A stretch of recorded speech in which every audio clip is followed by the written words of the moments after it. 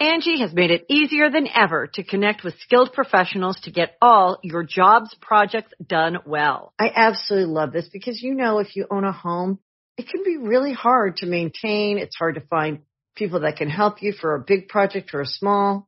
Well, whether it's in everyday maintenance and repairs or making dream projects a reality, it can be hard just to know where to start. But now, all you need to do is Angie that and find a skilled local pro who will deliver the quality and expertise you need.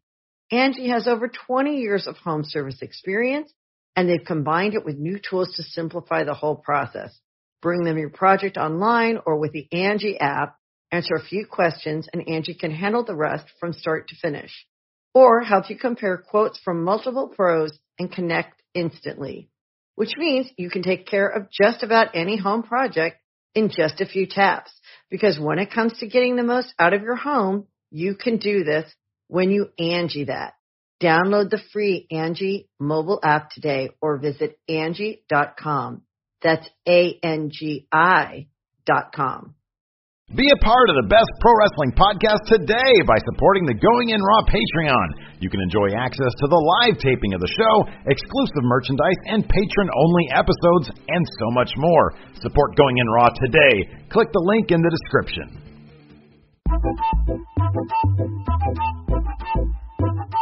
Hey, friendo, Steve here. And Larson. And welcome back to Matt Chat, the premier...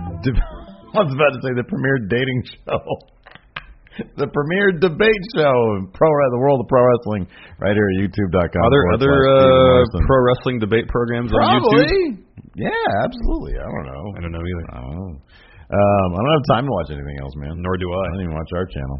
Nope. Anyways, we're here to debate topics presented to us, proffered to us by patrons, by our patrons, $20 and up every month. At patreon.com/Stephen Larson, you will then be eligible to have your video, and as long as you keep it under 45 seconds and don't use offensive language or whatever. Anyways, you guys know the drill. We have our good friendos, our good patrons, sending us video questions, and then me and Larson debate them. It's great. It's also available on great podcast apps out there in the world. Go to the iOS podcast app. Leave us a rating or a review. It's a great way to help support Going In Raw. We're also at Patreon, patreon.com/Stephen Larson. I already mentioned that. That's where you can chip in the $20 to get your video question up here on Matt Chat. We're also on Pro Wrestling Tees, ProWrestlingTees.com. Look at that guy. What a great looking shirt. Yeah, I love it. This is a Pro Wrestling Gorilla shirt. Yes. Not Pro Wrestling T-shirt. No. Anyways, we've got some great questions in from friendos. We're on the road to the Royal Rumble, Larson. We are, which is, of course, the start of the road to WrestleMania. That's correct. This is sort of the footpath to WrestleMania. Well, I guess it's like it's like the street. It's like the frontage road that will frontage road. Yeah, frontage road. That's usually the road that runs parallel to the freeway. Oh, okay, right on. Frontage road. Like Folsom and 50. Not quite. Okay. Usually, like if you go up 99, I think there's just literally a road called Frontage Road. Oh, interesting. That runs parallel to the freeway. Anyways, okay. Eventually that frontage road will collide with the freeway, and that junction is the Royal Rumble. Oh, I like the old road in L.A. The old road. It eventually just turns into freeway, something like that. Yeah. Anyways, so lots of great questions. We got this past Raw. Anyways, was a pretty packed show. We got the emergence of BALOR Club. SmackDown wasn't so packed. No, it was not. But our first question, coming to us from Adam Mayhem, poses an interesting question about BALOR Club. Let's see what Adam Mayhem has to say. Buenas tardes, Friendo University. Bienvenidos to another edition of Chit Chat with the Champ. Wearing my merch, so go to Pro Wrestling Tees and buy my merch. Anyways, guys, here's a quick question, and I want you to debate this. Don't think about the fact that its name is BALOR Club, but if AJ Styles were to join with Finn Balor and Carl Anderson and Luke Gallows and form their club, who should be in WWE? Who should be the leader? Either Finn Balor or AJ Styles, and why? Take it easy, guys. Thank you, Adam Mayhem. What's his Pro Wrestling T-store? Adam Mayhem 22? I don't remember.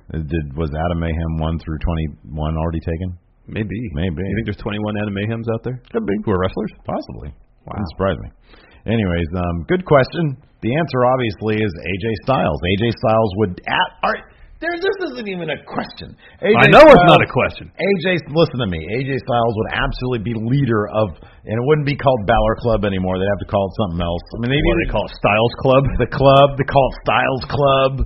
They call it, absolutely. They'd rename it. They just call it the club. That would be the awkward part because they're all friends. So it's like, hey, now that I'm here, we can't call it BALOR Club anymore. We couldn't do that. But it'd be AJ Styles. Why? Number one, WWE champion. Currently had a long reign with it. Yeah, Balor was Universal Champion, the first Universal Champion. He didn't even have it for 24 hours before he had to give it up because he busted his shoulder during that amazing match with Seth Rollins.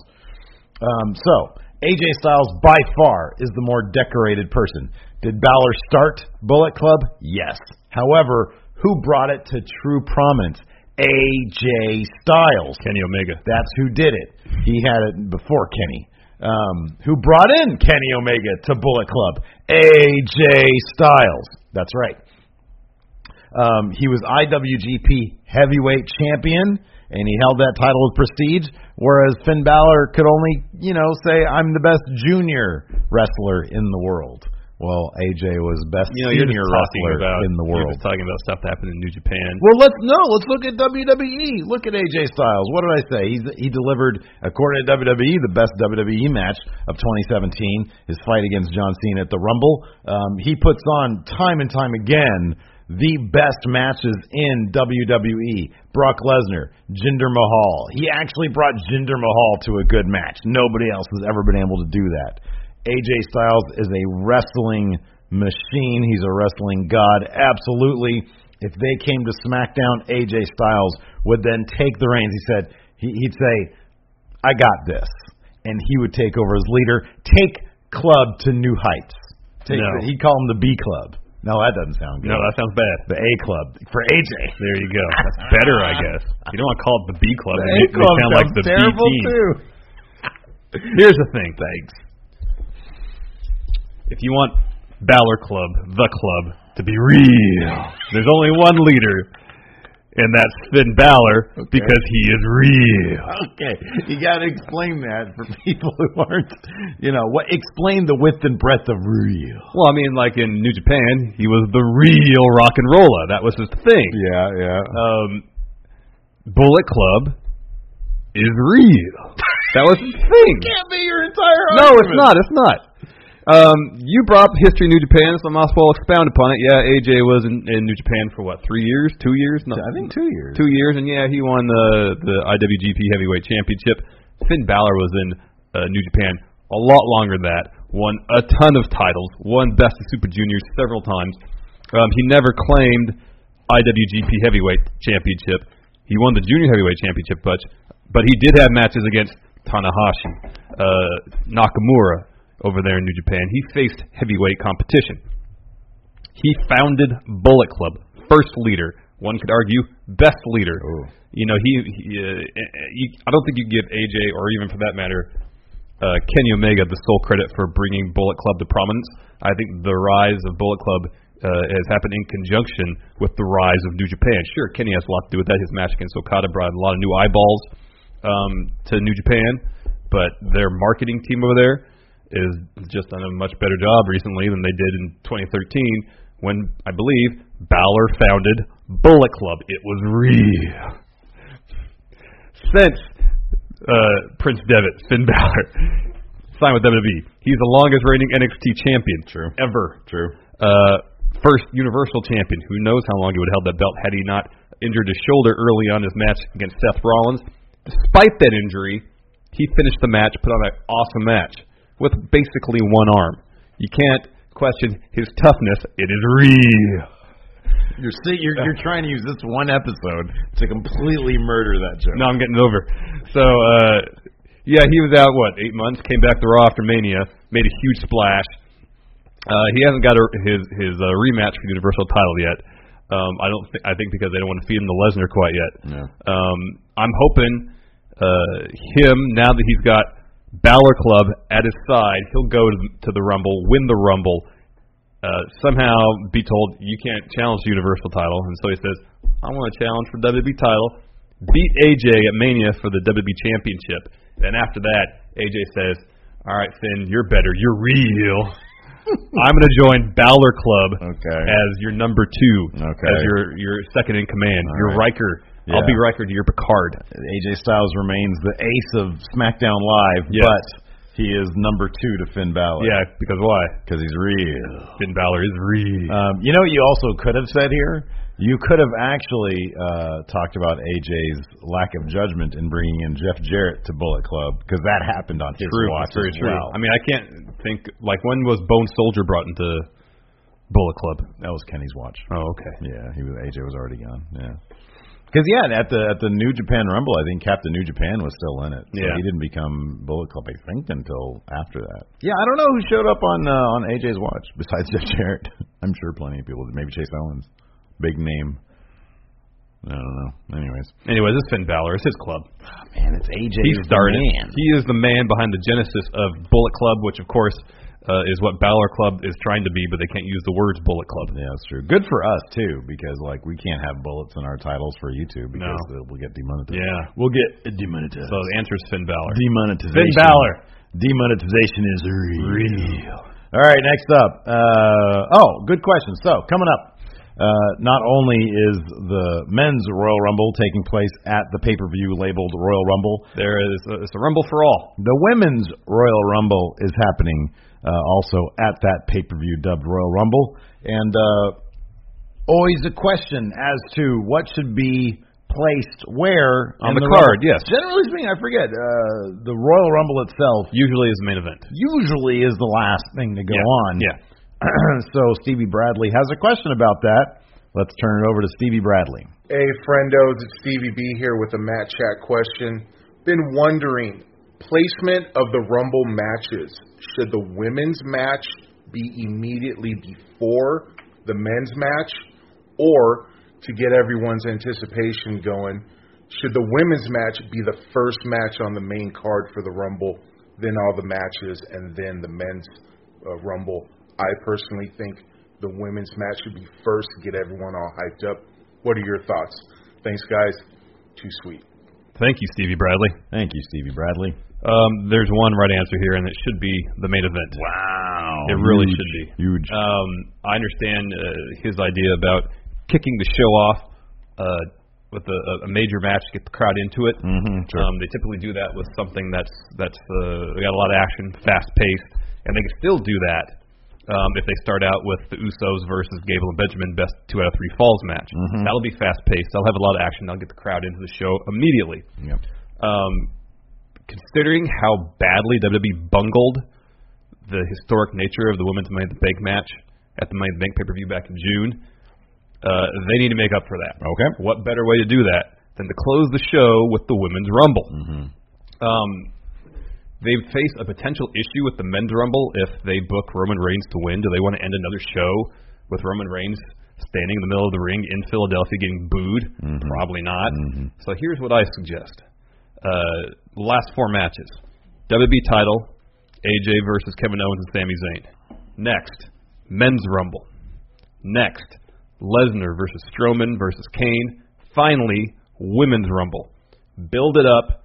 Have Asuka come in at 10. When does the SmackDown tag match have the 2 out of 3 falls match? It opens the show. Oh, is that what you said? Okay, yeah. Sorry.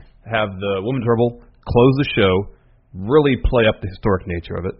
Play it up as Asuka's not quite coronation as top woman in all of WWE, but close. It's the first step towards that, which will happen at WrestleMania. Have her come in at like 10 or 12 and eliminate, I don't know, a dozen people. Mm-hmm. And also, we did some counting, and there seems to be about 18 women in the women's division between Raw and SmackDown. Assuming that the women's titles are defended, both of them are at the show, that will be in the Rumble. There's 12 open spots. There's a chance for a lot of interesting and exciting surprise entrants. And every year for the men, usually we anticipate a lot of interesting surprise entrants. Usually we're disappointed because it usually doesn't happen. Most of them are just jacks that are eliminated within 2 minutes of entering the ring. Right. But if you can have some of that. You can have Lita or Trish Stratus. Someone comes out, get a pop, get the crowd excited. But is it a real contender to win? But what if Kairi Sane shows up? Shayna Baszler. Someone like that. Hey, have you been watching those little iPhone videos I've been doing? No, I heard about that. She's been wrecking. It's been fun. It's been such a great way to build her character, who is just apparently a dick. She'll just sneak into a ring while somebody's practicing and just put somebody in a headlock, and everybody will freak out. It's great. Anyways, continue. I feel like there's a lot more potential avenues to generate some genuine buzz and excitement with the Women's Rumble as opposed to Men's Rumble. Because even if Roman doesn't win, who else is a legit contender? Nakamura, which the hardcore wrestling fans will really like, but I don't really know if he has momentum coming into this match is going to make the Rumble win feel huge for him. Yeah. There's two people that I think that would actually accomplish, and I think Nakamura is one of them. I do think that the Philly crowd. It's Nakamura or Balor. The only two. It's Nakamura or Balor. Yeah, the only two that might be the case. Yeah. Balor has momentum right now with the formation of Balor Club, but I don't know if Nakamura does. I think he would get a pop because people love Nakamura, but I still feel like he has momentum. I don't know I don't know. If I do a power rankings right now, who I think would win, Nakamura would probably be, based on momentum, 5th. You know how they do it. It would have to be Nakamura and at least the final four would have to be Nakamura and 3 guys that people really wouldn't want. It'd have to be Nakamura, Reigns, Orton, Reigns, and Cena. Cena. Oh my God! If Nakamura eliminated him, they would be so relieved. He would get a massive pop. It's sort of like last year when they had Orton eliminate Reigns last because no one won Reigns. Right, exactly. Anyway. Yeah. But I feel like there's a lot more. There could be more of a sense of unpredictability. But at the same time, there's, in terms of who enters the Rumble, at the same time, a sense of inevitability in terms of Asuka winning the match. Say, have her come in the first 10 or 12, face some obstacles, eliminate a ton of competitors, have her win, great moment to close the Royal Rumble. Main event, Women's Rumble. Here's why I like putting it on first. I wouldn't mind it being the main event. I think it'd be great. I think you're right. They do need to sort of have a little bit of a makeup for the women's Money in the Bank match. The aspect of it that you mentioned in terms of all the spots going to nostalgia acts, NXT personalities, there's so many open spots still available. I think that lends itself to kicking off the show with a lot of excitement. I mean, the tag match is what it is. It's going to be a good match. But I think kicking it off with the Women's Rumble and so many unknown names, so many unknown sort of personalities coming through, I think does lend it. I'll say this. If Ronda Rousey's going to be there, it needs to be the main event. Has to be. If she's not there, it brings down the mainstream crossover thing that they're going to want for it, that Ronda Rousey's going to bring to it. And so I think it would warrant it going on first, kicking it off like in a big way. Here's what I think could be kind of interesting about it going on first, is that if Asuka wins it and Alexa Bliss defends the title, which apparently it doesn't look like it's going to happen, but it would be kind of cool to have Alexa Bliss defend the title at the Rumble. Asuka could then show up during that match as sort of this is kind of cool moment. I face off at the least. Yeah, exactly. So to make the Rumble win even bigger, to make it more prevalent in the minds of the fans, just how much of this really matters. I think that could be a lot of fun. But I think just given the unpredictable nature of how many open spots, I mean, let's face it, the Men's Rumble is going to have much fewer surprises than the Women's Rumble by nature of, last night Rusev Day announced that they're both going to be in the Rumble. It wouldn't surprise me if Fandango was in the Rumble. Or, Breezango was in the Rumble. And so you're going to get like tag teams in the Rumble, which is fine. It's just, I think, and by nature of the fact that there's so many people, already on the roster in the men's division across the board, we'll see a couple of NXT guys. But I doubt there's going to be that many, surprise entrants from the past in the Men's Rumble as opposed to the Women's Rumble. I think we're going to see a couple more, and plus the NXT Women's Division, we're going to see a bunch of those. Iconic Duo, they're going to get a big pop. And so I think kicking off the show with something that's a bit more unpredictable, a bit more, exciting, I think would probably benefit the show overall. But on top of that, what you said about Asuka being kind of the one who, let's be honest, if Asuka doesn't win, it's going to be kind of disappointing. It's going to feel like a letdown a bit, yeah. And so if she does win, it'll like meet expectations. Well, I think is that how you want to leave your show? I think it's not just if she wins, it'll meet expectations. It's how she wins. Yeah, that's true too. But at the end of the day, the final image you see is the Rumble winner, standing tall. And if you're leaving your pay-per-view not on a pleasant surprise, which at this point we have no idea who's going to win the men's Rumble. I mean, I hope it's not Roman Reigns, but it could very well be Roman Reigns. It's going to be Randy Orton. Oh, that's right. It's going to be Randy Orton. I'm sorry. Yeah, that'd be terrible. But if they give us a Finn Balor or a Nakamura victory, people are going to leave. They're going to be turning off like super hyped. Yeah. Asuka at this point is just she's going to meet expectations. And if it's not her, if it's somebody else, even if it's like Nia Jax, it's going to be like, okay, well, that's cool. Yeah, a lot of it depends on who's penciled in to win. Yeah. So, anyways. Next up.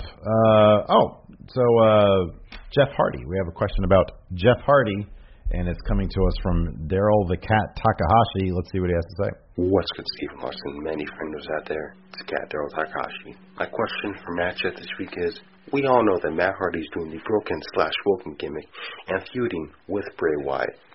So my question this week is, when Jeff Hardy comes back from his injury, would he be served better in the WWE doing the Brother Nero gimmick, working with Matt Hardy, and trying to elevate the broken/woken gimmick? Or would he be served better in the WWE doing his own thing and doing a solos run? Thanks, boys. Thank you, the Cat. Yes. Here's the thing about the Woken Matt Hardy thing. They need to go, for it to be successful, they need to go all in on it. They need Rebby doing the live music intro. They need Maxwell. They need Senor Benjamin. And yes, a big part of it, even if it's just in the short term, upon his return, they need Brother Nero.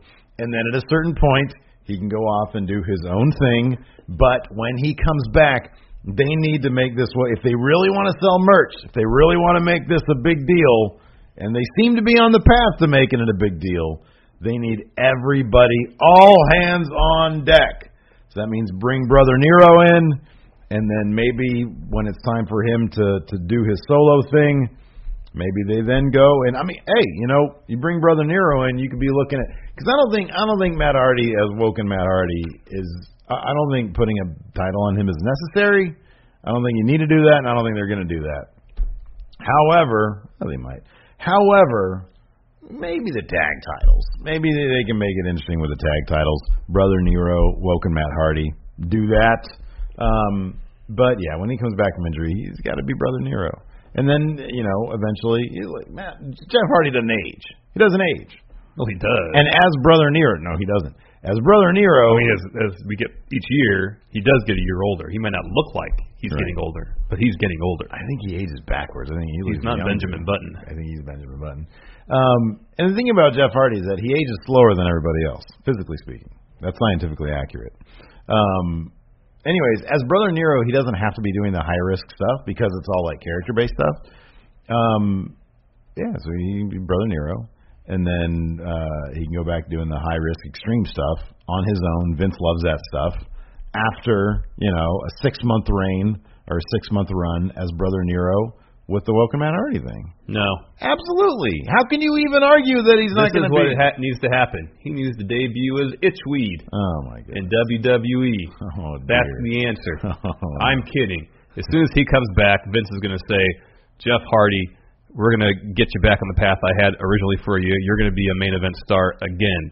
It's going to be 2009 all over again. Top merch seller. Vying for world titles. That's what's going to happen. No, Vince loves himself some Jeff Hardy in the main event. Everybody loves Jeff Hardy, but he's not. There's too many. The main event is too crowded. There's no room for Jeff Hardy. Send them to SmackDown.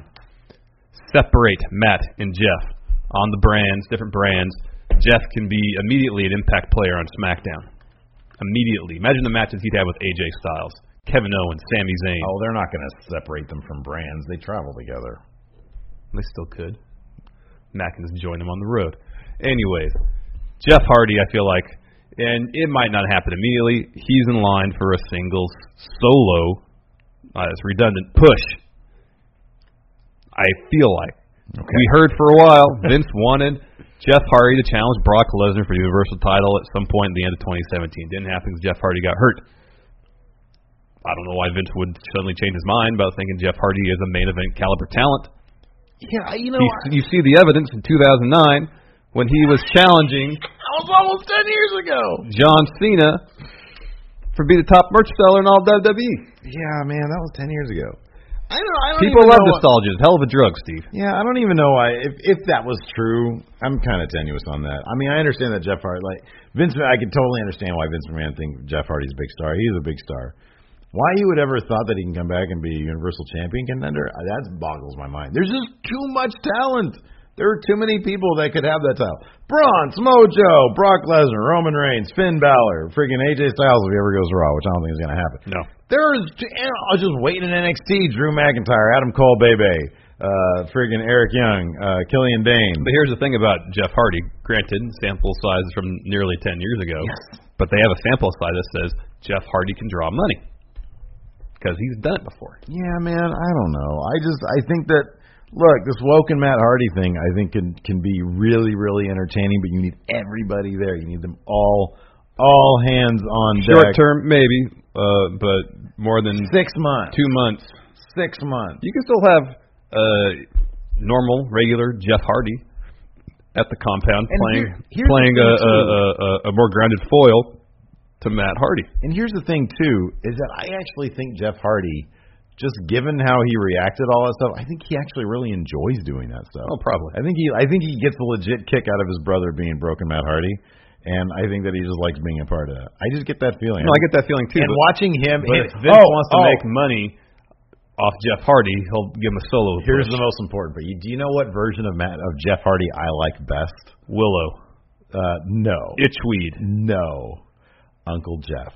Oh, yeah. Whenever Matt brings in Maxwell, right, to do anything, and you'd always look at who Maxwell is preoccupied by and with, it's Jeff. It's always Jeff. And it's the cutest goddamn thing I've ever seen. Because Jeff Hardy, right, is a big star, but Matt's doing his weird thing. Meanwhile, Jeff is like, I got to keep this kid from getting, how kids, especially toddlers, they get so, they're just antsy all the time. Yeah. And Jeff is always the one who's like, playing with Maxwell while his dad.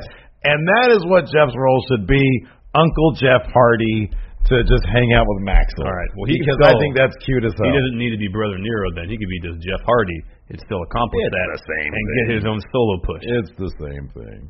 Anyways, next up. Let's see here. Oh, we have a question about theme music. Yeah. From our friendo, the AO Worm. Let's see what he has to say. Hey, everybody. What's going on? It's your boy AO Worm here back with another video question. So, guys, since I've been watching New Japan, I realized they had a lot of good theme song music. Like Naito's theme song sounds like you hear at a rave, and then Okada sounds like you can hear it at on an anime theme song. So, who has better theme music, WWE or New Japan Pro Wrestling? And then power rank the top 5 theme songs in wrestling today. Past, present, future, all that. And go. Thank you, AO Worm. Oh, man. Wait, I go first, Yeah, don't you I? go first, yeah. Oh, New Japan has better music. The best theme in all of pro wrestling belongs to Minoru Suzuki. When that song hits the Such a crescendo, mark for Suzuki, man. when that song hits its crescendo and the entire audience sings along, I challenge anybody not to get goosebumps. And it's even better because the song doesn't seem to fit Minoru Suzuki in the least, and yet he asked the singer to write him a song, and that's what happened. It's magic, Steve, and that's just one of several great New Japan theme songs. I'll list more. Kenny Omega, Kazuchika Okada, Evil, Taguchi, all the stuff Rocky Romero's done, Roppongi Vice's theme, Roppongi 3K's theme. I could go on. The list is Naito's theme. Try not to dance when that beat drops, Steve. It's too fast for me, man. It's too fast. You like to slow dance? Yeah, I like to slow dance a little bit. Like to sway a little bit? Yeah, a little bit. Nah. Yeah. I got to move my feet. I like to grind. I like to get my hips moving. I like to grind. Oh, okay. I like the booty right here. So you prefer, I guess, Roppongi 3K. It's got a steady beat. Yeah, exactly. A slow beat. Yeah. Oh, no, Grills of Destiny. Another great one. Oh, that's even better. And who can forget the classic Bullet Club? Okay. Hold on, I'm not done yet. Oh, my God. It's all about New Japan's music. It's great.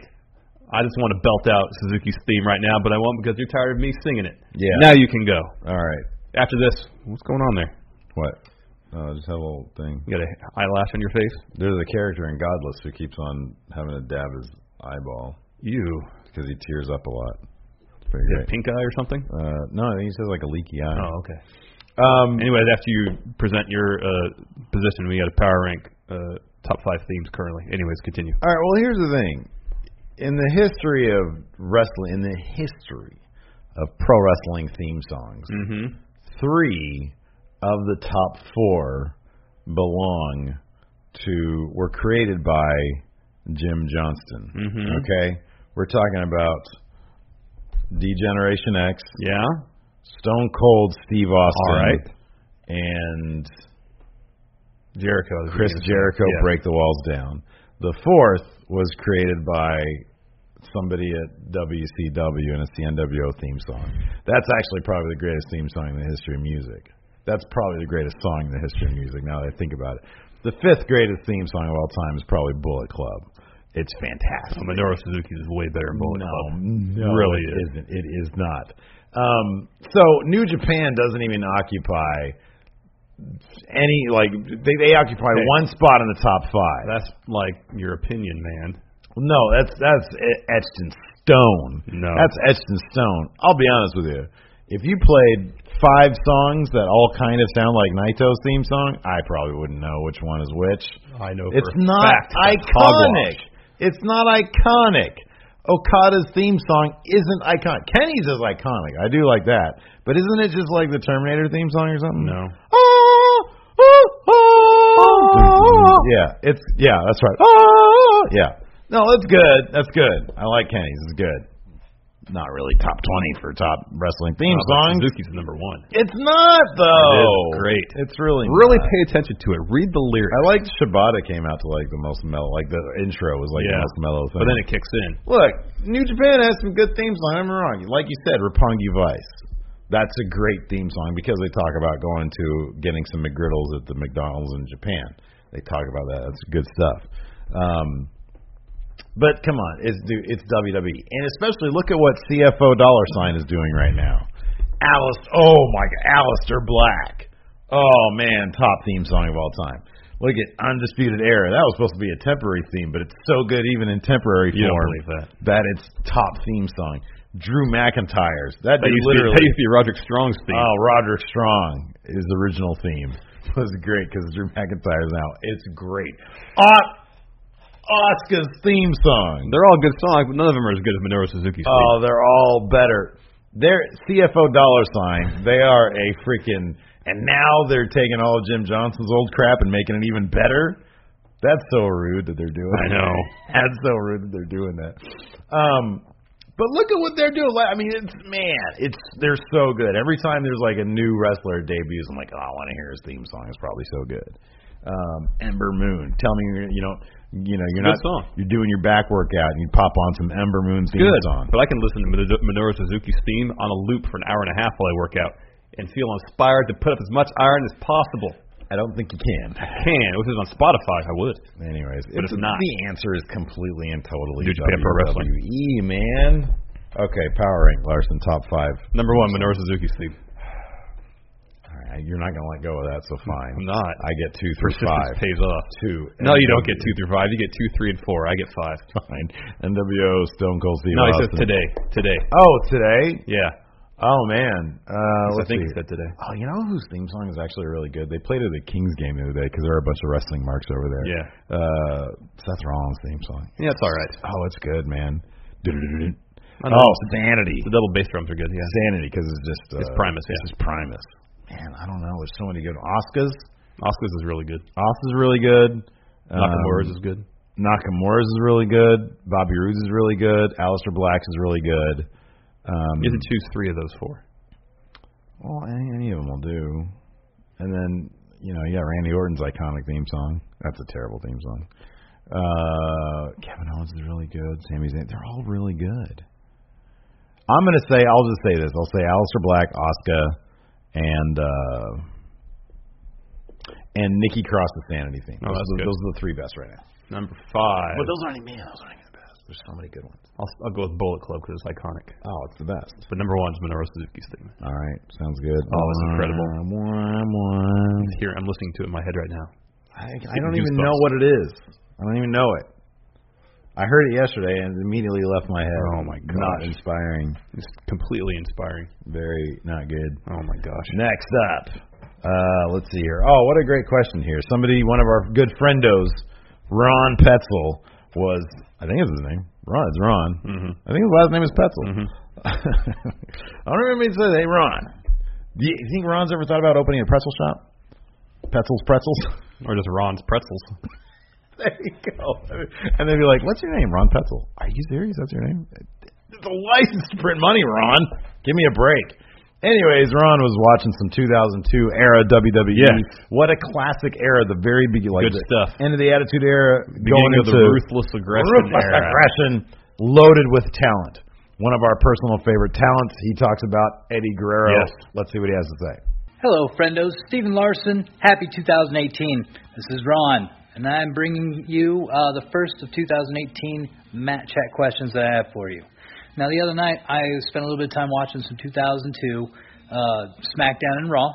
It was a Thanksgiving special, and I got to see some incredible matches, some god-awful storylines. I mean, Stephanie starting to bud and become the queen bee that she is, but I got to see aggressive Brock Lesnar. I got to see Chris Benoit before, and I also got to see some Eddie Guerrero work, which then brought me to my question. With AJ Styles being as good as he is today, in your guys' opinion, who is the better wrestler? Is it Eddie Guerrero or AJ Styles? Two sweet guys, and thanks for listening. Thank you, Ron. The answer is Eddie Guerrero. Here's the thing about Eddie Guerrero. Top-notch wrestler. If you just look at wrestling product, look at Halloween Havoc 1997, right? With the premier cruiserweight in the land, Rey Mysterio Jr., Eddie Guerrero put on one of the best matches we've ever seen in WCW, like bar none. This match is absolutely insane. It transcends space and time. Somebody could put this match on in New Japan or CMLL today, and they'd be like, whoa, 5 stars, 5 3/4 stars, right? So we know Eddie can hang not just with the cruiserweights. Eddie later in his life obviously became a heavyweight star, right?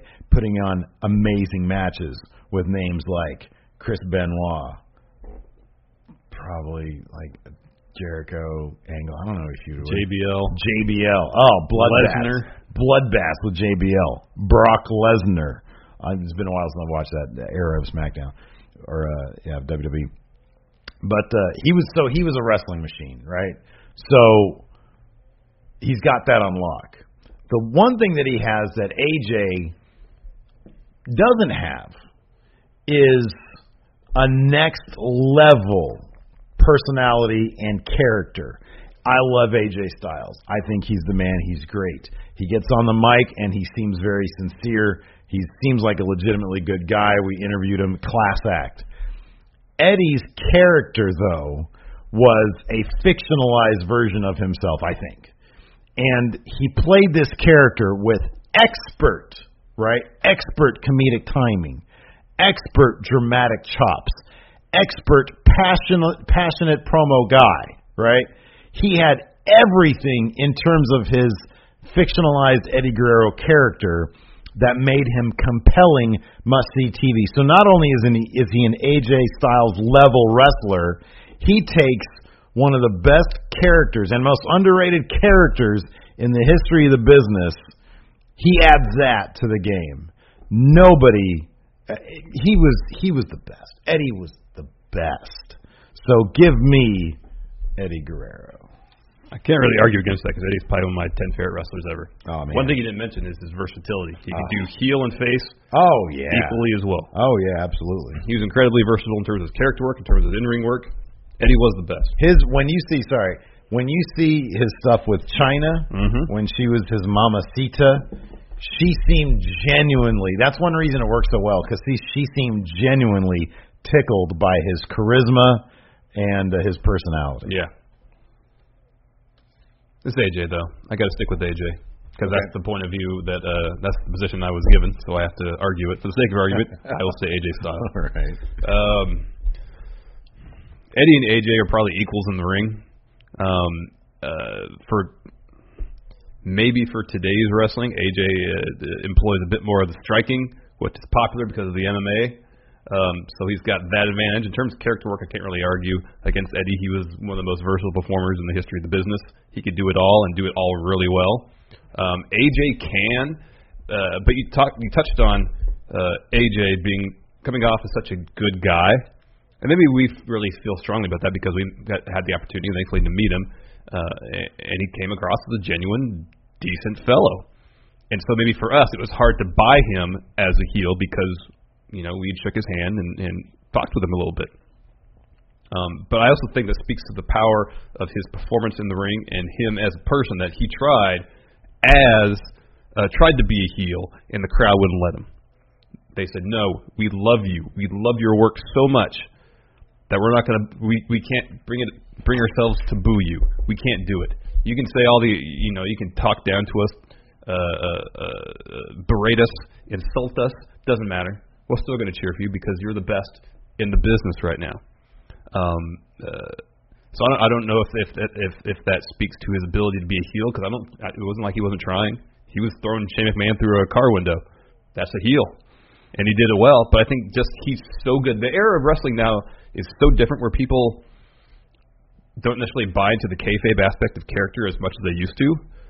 If they see you put on phenomenal performances week after week in the ring, and they appreciate your work, they are going to cheer for you, regardless of what you do in character. There's one thing that AJ Styles has that, and honestly, to break down the question, there really is no right answer. No. I mean, who do you like better? God, how do you pick? They're two gods of wrestling.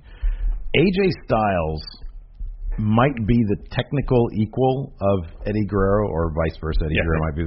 There is some intangible that AJ Styles brings to his matches that's really hard to pinpoint. I know. That makes him must-see wrestling. You have to watch every match he's in, especially big singles matches. It's like when they toss him in these 5-man, 6-man, whatever matches, it's like, okay, he's going to do his thing. But when he's got a singles match, it's must-see wrestling.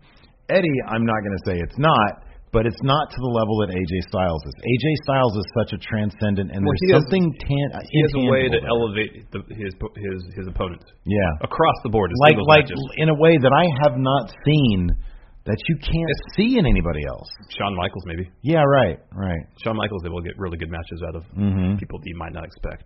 But if you take a Shawn Michaels versus Diesel match, and you teleport AJ Styles back then and do an AJ Styles versus Diesel match, I'd probably rather see the AJ Styles. Maybe. I just think that to a degree that I haven't seen with anybody else, that guy can bring other people to a great match. It's absolutely insane. Yeah, it's pretty incredible. Can't see anybody else. Yeah. Anyways, I love them both. Yeah, they're both great. They're both great. Thank you to Ron for celebrating. Yes. AJ and Eddie Guerrero. Yes, thank you very much. Yeah. Oh, man, what a great question. Another question. This one's from Nick C. Let's see what he's got to say, brother. Hey, Stephen Larson. Nick C. here with my first ever Matt Chat question, and I'll keep it very simple. Which version of Hulk Hogan was better? Was it Hulkamania or Hollywood Hogan? Have fun, guys. Thank you, Nick C. Thank you, Nick C. Oh, I get to start. Yeah. As much as I enjoy saying, I'm the man, you got to say Hulkamania era Hulk Hogan is top Hogan. Yes.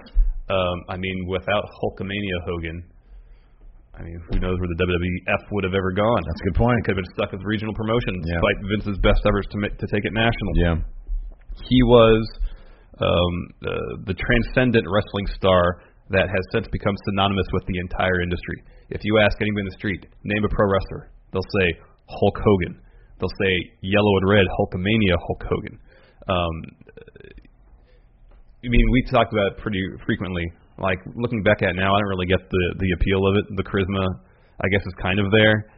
The character work is kind of there. It's kind of one note. But for the 80s, it worked. Yeah. It really worked for the 80s. That character kind of was on the decline in the early 90s when he retired or was kind of pushed out the door of WWE when Vince wanted to institute a youth movement. New generation. Yeah, but he went to WCW, and at least for a year or two, he was hot stuff all over again. People still ate up Hulkamania, maybe in smaller doses, but they still ate it up.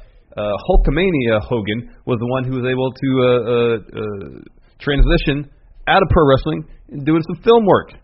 As far as I know, Hollywood Hogan only appeared in one film, and that's Muppets from Space. Great cameo, but still, it doesn't, like Hulkamania Hogan, like predominantly on his IMDb profile, it's all from 82, which was before Hulkamania proper. That's before he signed with WWE in Rocky 3, Thunder Lips.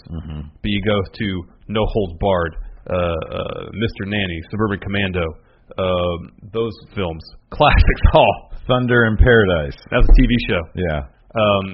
That's actually what he was doing in that. I think he was shooting that in Florida somewhere, and that's how he transitioned to WCW. Right. Yeah. Sure. Anyways, a vast majority of movie work was done as Hulkamania Hogan. I like how that's part of your argument. Well, I'm trying to be as all-encompassing as possible. And one thing I always found interesting about Hulk Hogan is he would want to rough up the refs.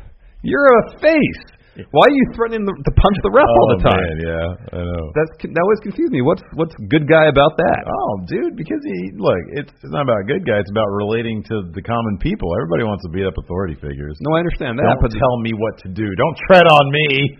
I guess so. And the answer, come on, give me a break. The answer is Hollywood Hogan. Wait, hold on, I'm not done yet. The reason it's not Hollywood Hogan is because for his entire tenure in WCW, well, not quite, for about 98 till he left, it seemed like he was on cruise control. He would politic his way to try to win matches that he should have lost storyline-wise. Yeah. He was always about Hollywood Hogan first. He embodied his gimmick too much. Yes. He was all about Hogan when he should have been about the betterment of the business, because in the end, if he worked to improve the business, he would have ultimately made more money if he would have elevated younger talents, up-and-coming talents, just even put Sting over clean. Yeah. In the end, it would have called for a rematch. He could have made more money. Look, man, you know what I love about Hollywood Hogan? He was real. We got to see the real Hulk Hogan. And boy, oh boy, did he politic his way to some ridiculous victories. And he didn't put anybody over except for Lex Luger once on Raw. It was great. Look, man, there was nothing more entertaining, but you said it yourself.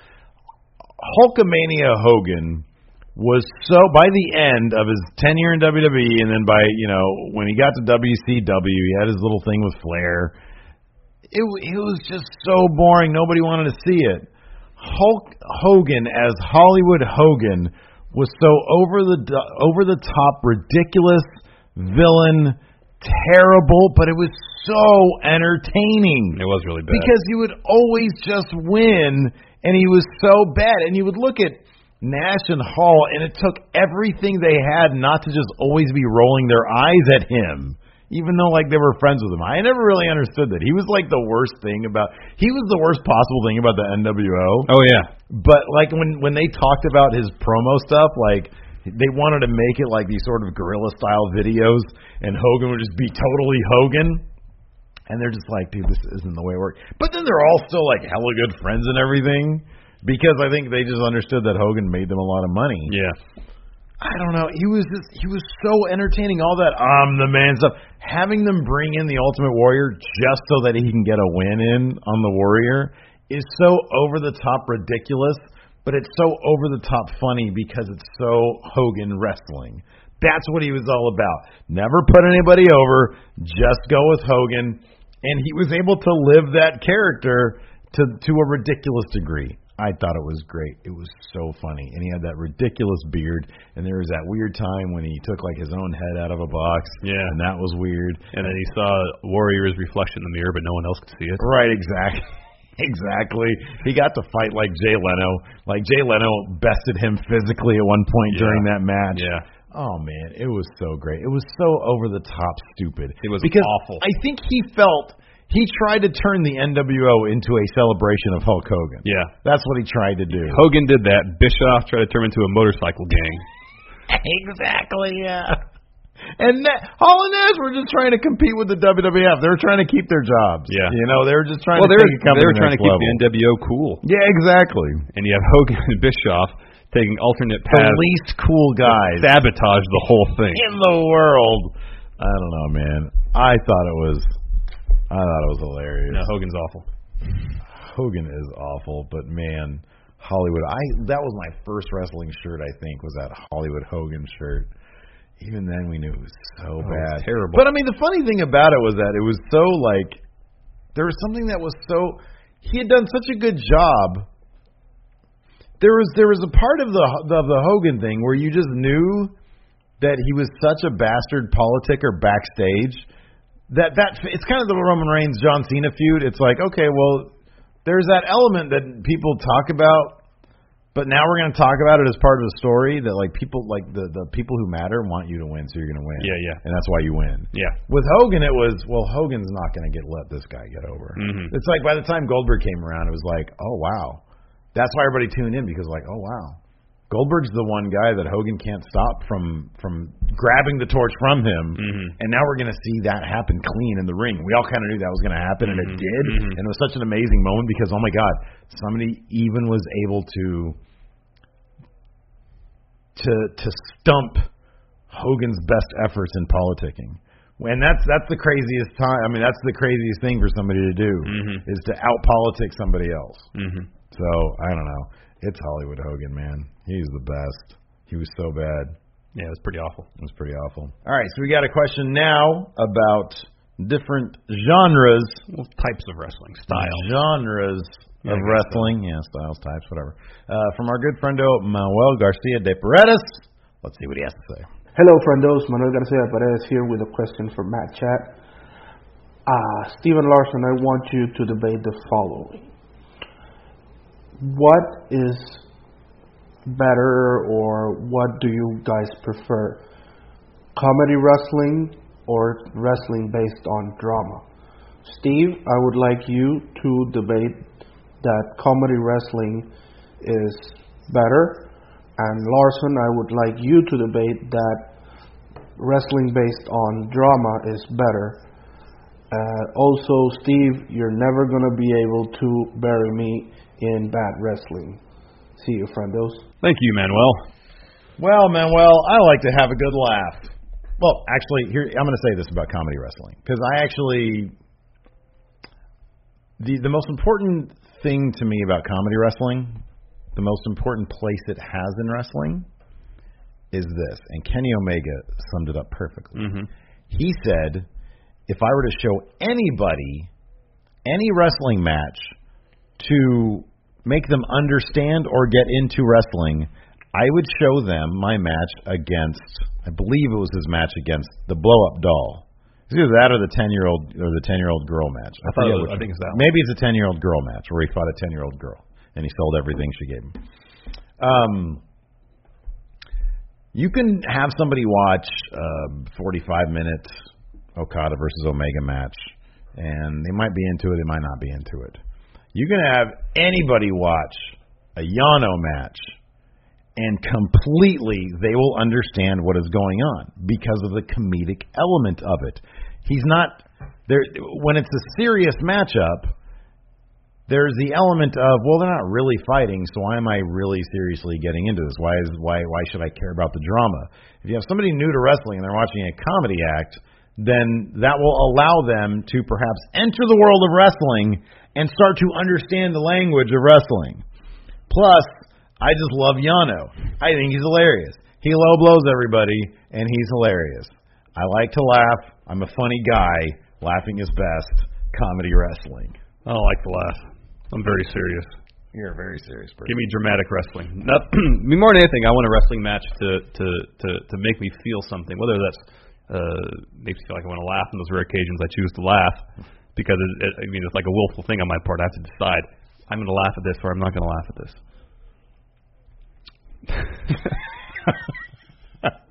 Okay, Vince.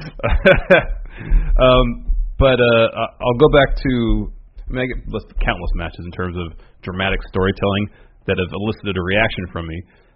But the one perhaps is most visceral because I was there, was Cena Styles at SummerSlam 2016, where those two guys had 17,000 people in the palm of their hands with every near fall, every high spot. Everybody was on the edge of their seat for the entire duration of that match because of the story they were telling was true and right and dramatic. The primary reason the Okada Omega trilogy is so great, yeah, the wrestling is good. They do some crazy stuff, but it's the storytelling, especially the second match where they got that time limit. They're buttoned up right against it. You got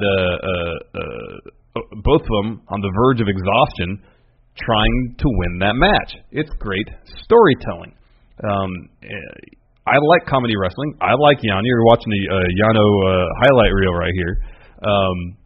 I think the right answer is regardless of the genre of wrestling, if we want to call it that, there's room for it all in pro wrestling. There's room for comedy wrestling, for serious wrestling, for matches that do both.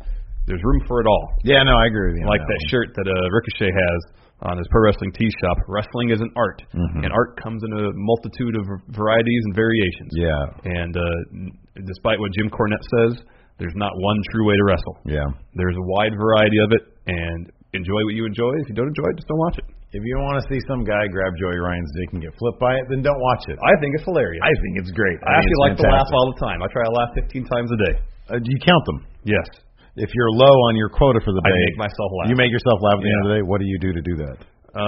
Go on YouTube and watch something funny. You watch some Benny Hill skits on YouTube? Yeah, some young ones? Yeah, maybe. Faulty Towers. Never really watched that. No? Maybe some Chappelle Show. Oh, there you go. Okay. Yeah. Monty Python. I'll generally do it. Yeah. Some Yes Prime Minister. Never watched that.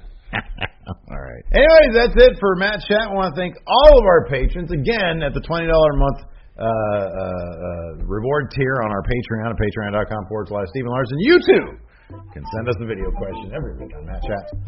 Thanks for watching. Till next time, we'll talk to you guys later. Bye. Angie has made it easier than ever to connect with skilled professionals to get all your jobs projects done well. I absolutely love this because, if you own a home, it can be really hard to maintain. It's hard to find people that can help you for a big project or a small.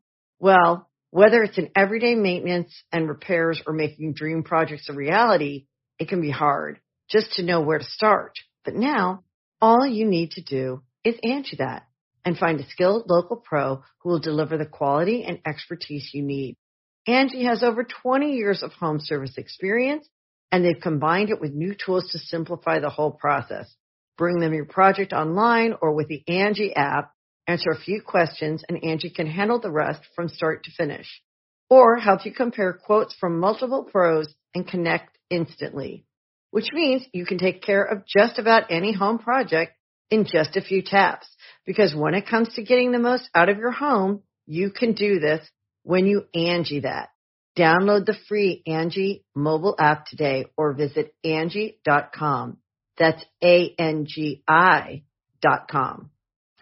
You can host the best backyard barbecue. You can find a professional on Angie to make your backyard the best around. Connect with skilled professionals to get all your home projects done well. Inside to outside, repairs to renovations. Get started on the Angie app or visit Angie.com today. You can do this when you Angie that.